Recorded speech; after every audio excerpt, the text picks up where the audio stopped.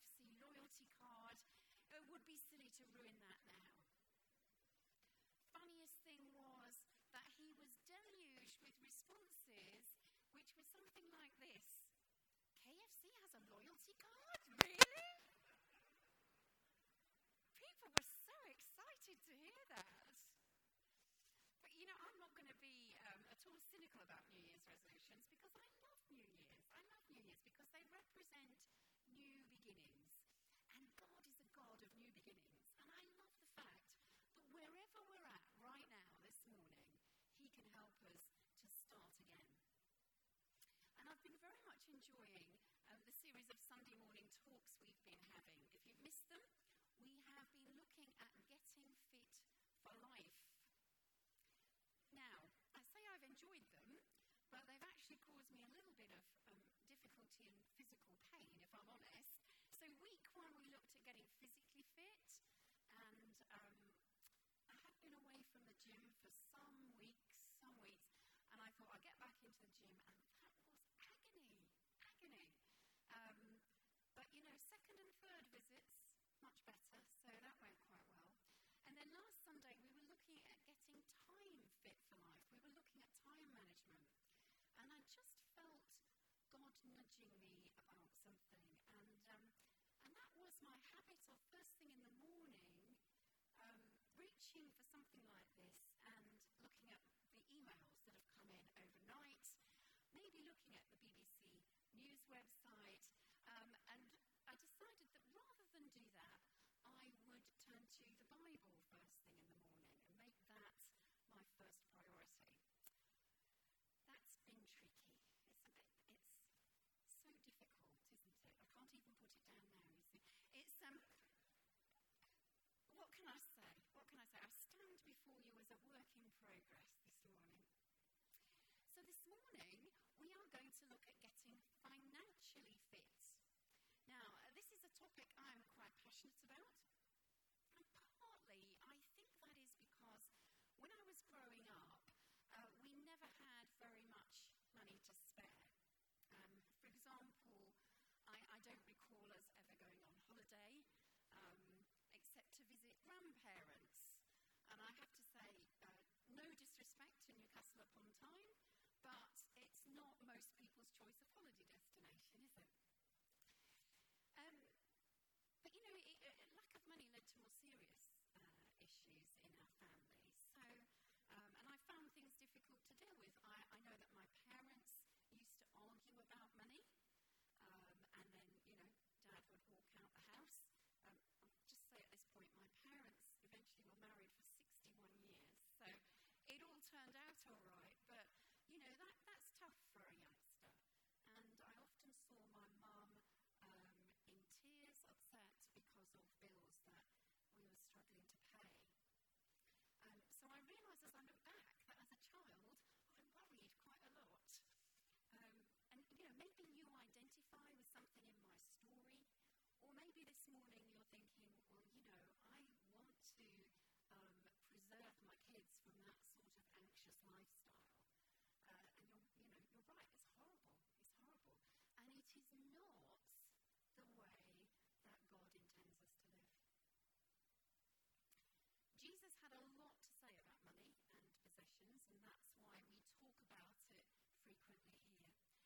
So I want to promise you that this morning's message is not just don't worry. God does want you to be free of worry.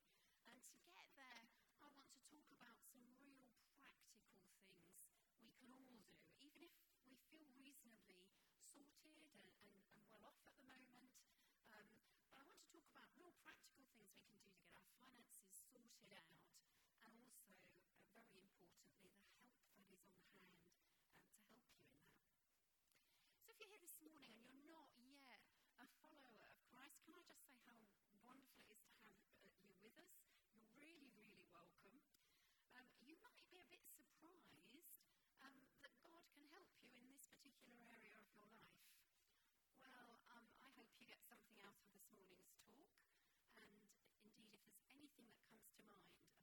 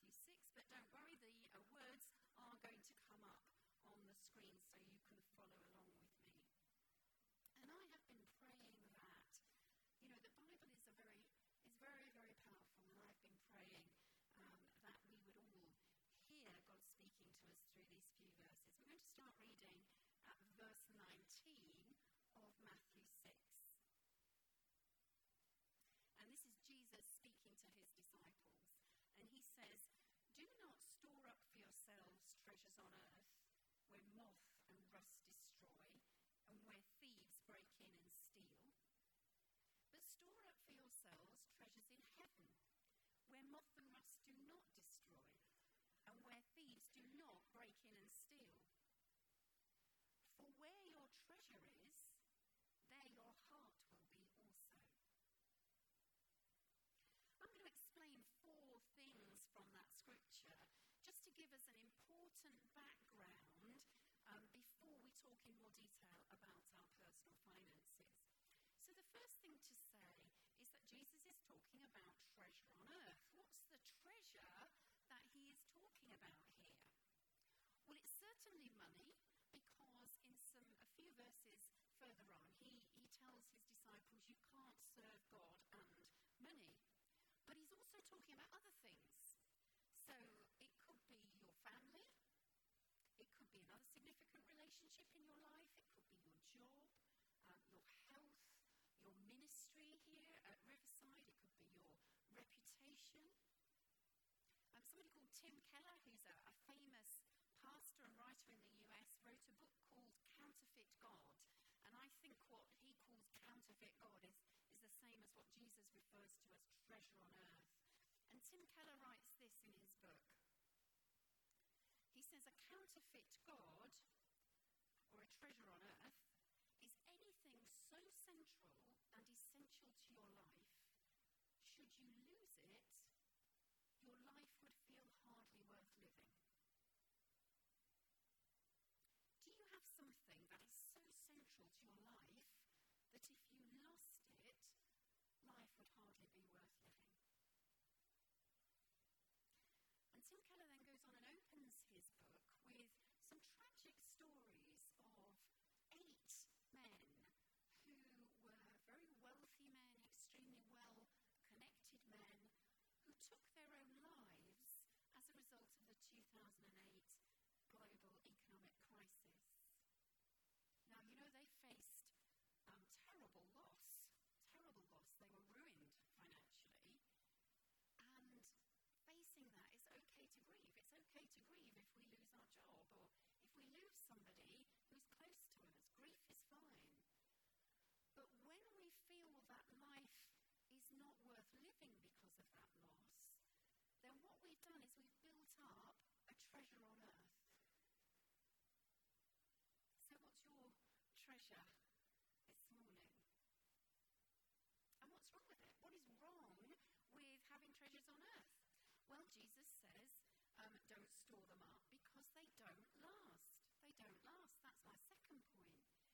Jesus tells us the treasure on earth will decay. It'll get eaten by vermin, or it might get stolen by thieves. So treasure on earth seems very vulnerable, doesn't it? And you know, I realise everything I've ever been given or I've purchased is in the process of breaking down. I'm fortunate to own a house. It needs repairs, it needs painting. My car needs new tyres. My winter coat is wearing out. My body is aging. It's just the way of things on earth, isn't it? You know, I can repair, I can renew, I can moisturise. But sadly, I'm fighting a losing battle, aren't I? These things are temporary. If what is precious to you decays or can be stolen away, then it's a treasure on earth. They're temporary. In contrast, Jesus says, treasures in heaven last forever. Your treasure in heaven is anything that lasts forever. So not my bank account, not my car, not any qualifications that I might have acquired. What will last forever? Well, how about the people that you have introduced to Jesus? How about the kids that you have taught in Young Vineyard? How about the needy people who you have helped to feed and to clothe? The marriages you've counselled? All the people you've been kind to? And above all else, Jesus is our treasure in heaven. He never leaves us. All these things are forever. And he says we should store them up rather than storing up earthly treasures. And you know, the Apostle Paul echoed this when he was writing to Timothy and advising Timothy how he should preached to the churches, he said, tell them this. This comes from 1 Timothy chapter 6. Don't be arrogant or put your hope in wealth, which is so uncertain, but put your hope in God, who richly provides us with everything for our enjoyment. Do good, be rich in good deeds, and be generous and willing to share. In this way, you will lay up treasures for yourselves as a firm foundation for the coming age, so that you may take hold of the life that is truly life. Now, I realise that at this point, you might be thinking, look, Kim, there's no danger of me storing up money as a treasure on earth because I never seem to have any. In fact, you know, it can still be a treasure on earth because a lack of money or finances that are out of control usually make money the focus of our lives, don't they? Isn't that what happens? It's the sort of thing that Jesus means when he says this. He says, your heart will follow your treasure. This is my fourth point. Your heart will follow your treasure. Now, you know, when we talk about our hearts these days, we're generally talking about an emotional reaction. We're talking about our emotions. But in the Bible, the heart represents something much wider. You could say that the heart is at the centre of a person's attention and commitment. If we don't take control of our money, then it controls us. And our life is taken over by worries about it, or it directs all our decisions, or it's what we constantly think about. So that's why this morning we're going to talk about being financially fit. And what I'm going to do is I'm going to set out a picture, a biblical picture, of what financial fitness looks like. And to do that, I'm going to consider three areas: our giving, our spending, and our saving.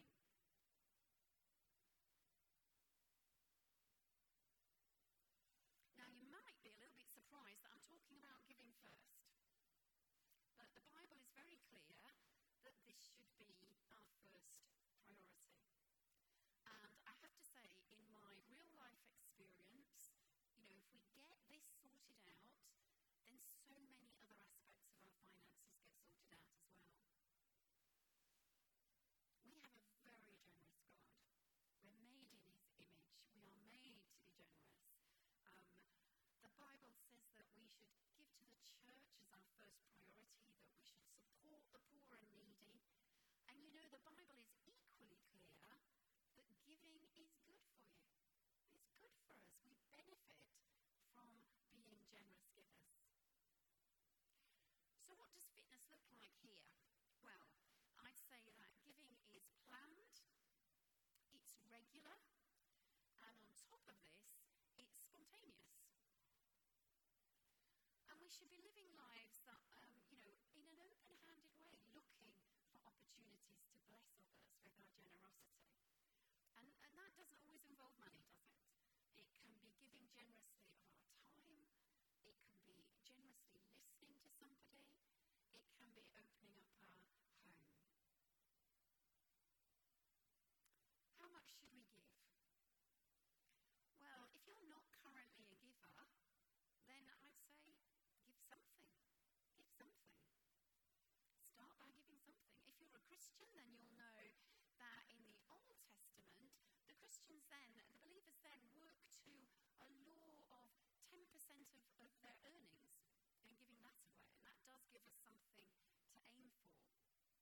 But when Jesus came along, he said, yes, that's right, the law's right, but we should go further in every aspect of our lives beyond what the law says. And so 10% would just be a starting point. I can't go on and say too much more about giving this morning, just for time constraints, but we have a leaflet that we've put together here called Thinking Biblically About Financial Giving. It's on the welcome desk at the back. If you've never read this, then I just encourage you to take a look if you want to delve into this a little bit more. It might even be something you look at together in your small groups. So moving on, the next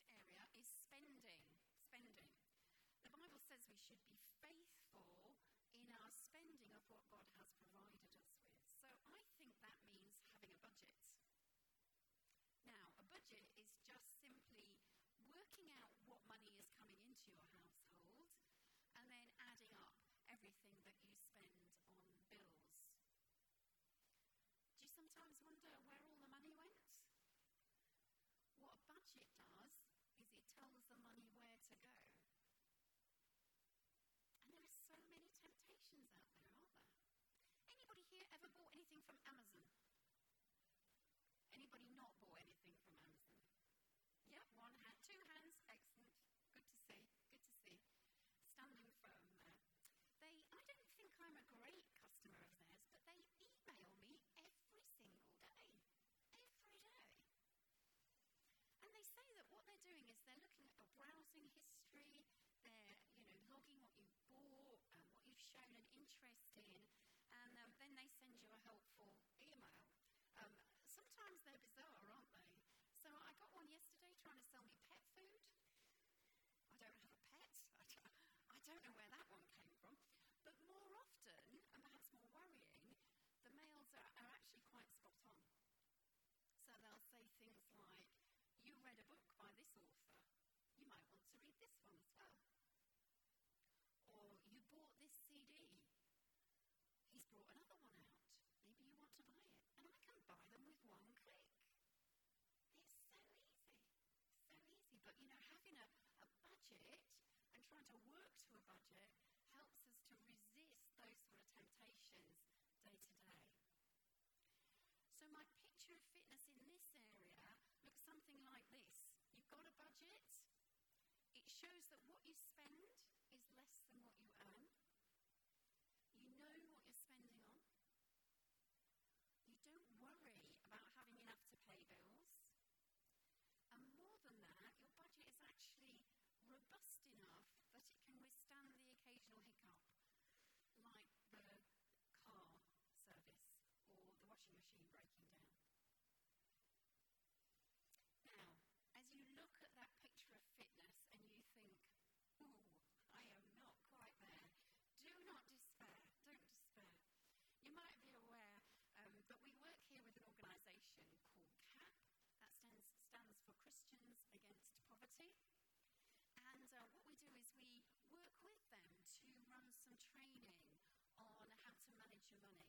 And part of that training is how to put together a budget and how to get it to balance. Not only that, but CAP actually has a great online tool that you can use to do your budget. I did it about a year ago. I used this tool, very, very easy, and that can be really, really helpful.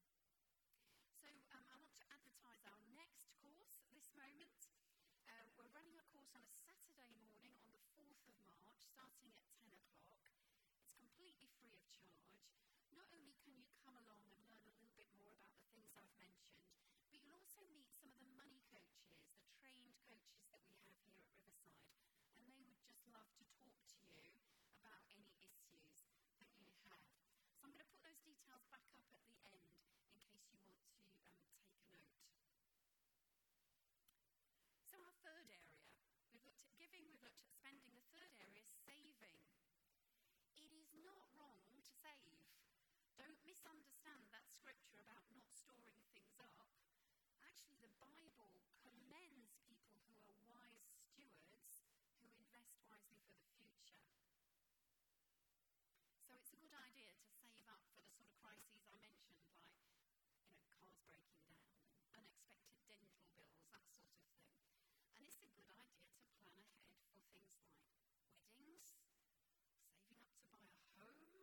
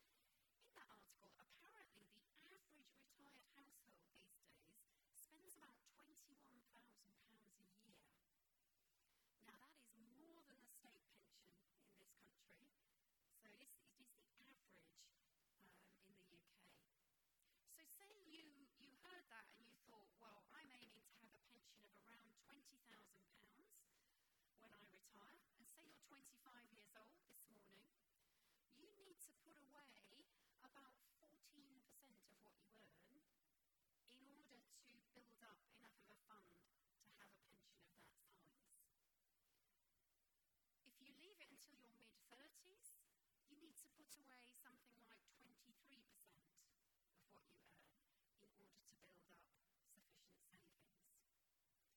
Now, none of you look older than that, obviously, but just say you had left it a little later, you can see how it becomes quite an uphill climb, doesn't it, to save sufficient for when you're not working.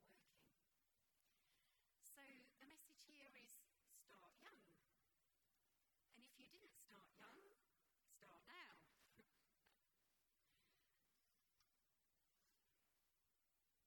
So as we look at this picture of financial fitness, looking at our giving, our spending, our saving, in which areas do we feel a bit unfit this morning? Bit flabby, bit out of control? Where would you like to be in a better place as you look at those points? You know, if you look at this and you think, oh, I just can't do this, good news is you don't need to do it on your own. Andy was just reminding us earlier on this morning that we have a rich, generous Father who wants us to ask him for good things. So ask him. Ask him for help to balance your budget. Ask him for wisdom on how you spend your money. Ask him how you can be more generous, how you can save up for the future. Ask for wisdom in those areas because, you know, he is a God of new beginnings, second chances, fresh starts. So I really believe that, you know, in 2017 we can trust in his help if we want to make some changes in this particular area of our lives. So during this series of Getting Fit for Life, we want to be really practical and take away action points. So each week we're thinking about what we plan to do. And so we're going to hand around some little postcards. Look a little bit like this. They say Fit for Life, Spring 2017. I wish it was spring. And on here you have an opportunity to write down, you know, anything that you think maybe God's been nudging you about this morning. This is private. It's just for you. You're not handing this in. But as you know, as I gave you examples at the beginning of my talk about the things I've been doing, it's helpful to write things down sometimes, isn't it? It just shows a commitment. And also it's a reminder for later in the week when the talk is long, long forgotten. So how do you use these? At the top it says topic. Our topic this morning was getting financially fit. And then very importantly, it says vision. We need to start with a vision.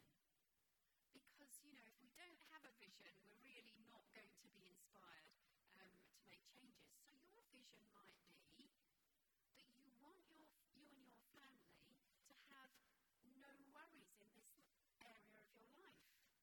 You want to be free of money worries. That's a good vision to have. Very important. Or you might have a vision of owning your own home one day. Picture that. Maybe you want to live life in a more open-handed way. You want to be more generous, opening your home up more, something like that. Just have that as your vision, your picture. And then you can think about, well, what's your intention in this area? How are you going to take some steps towards achieving that vision? So, for example, if you wanted a worry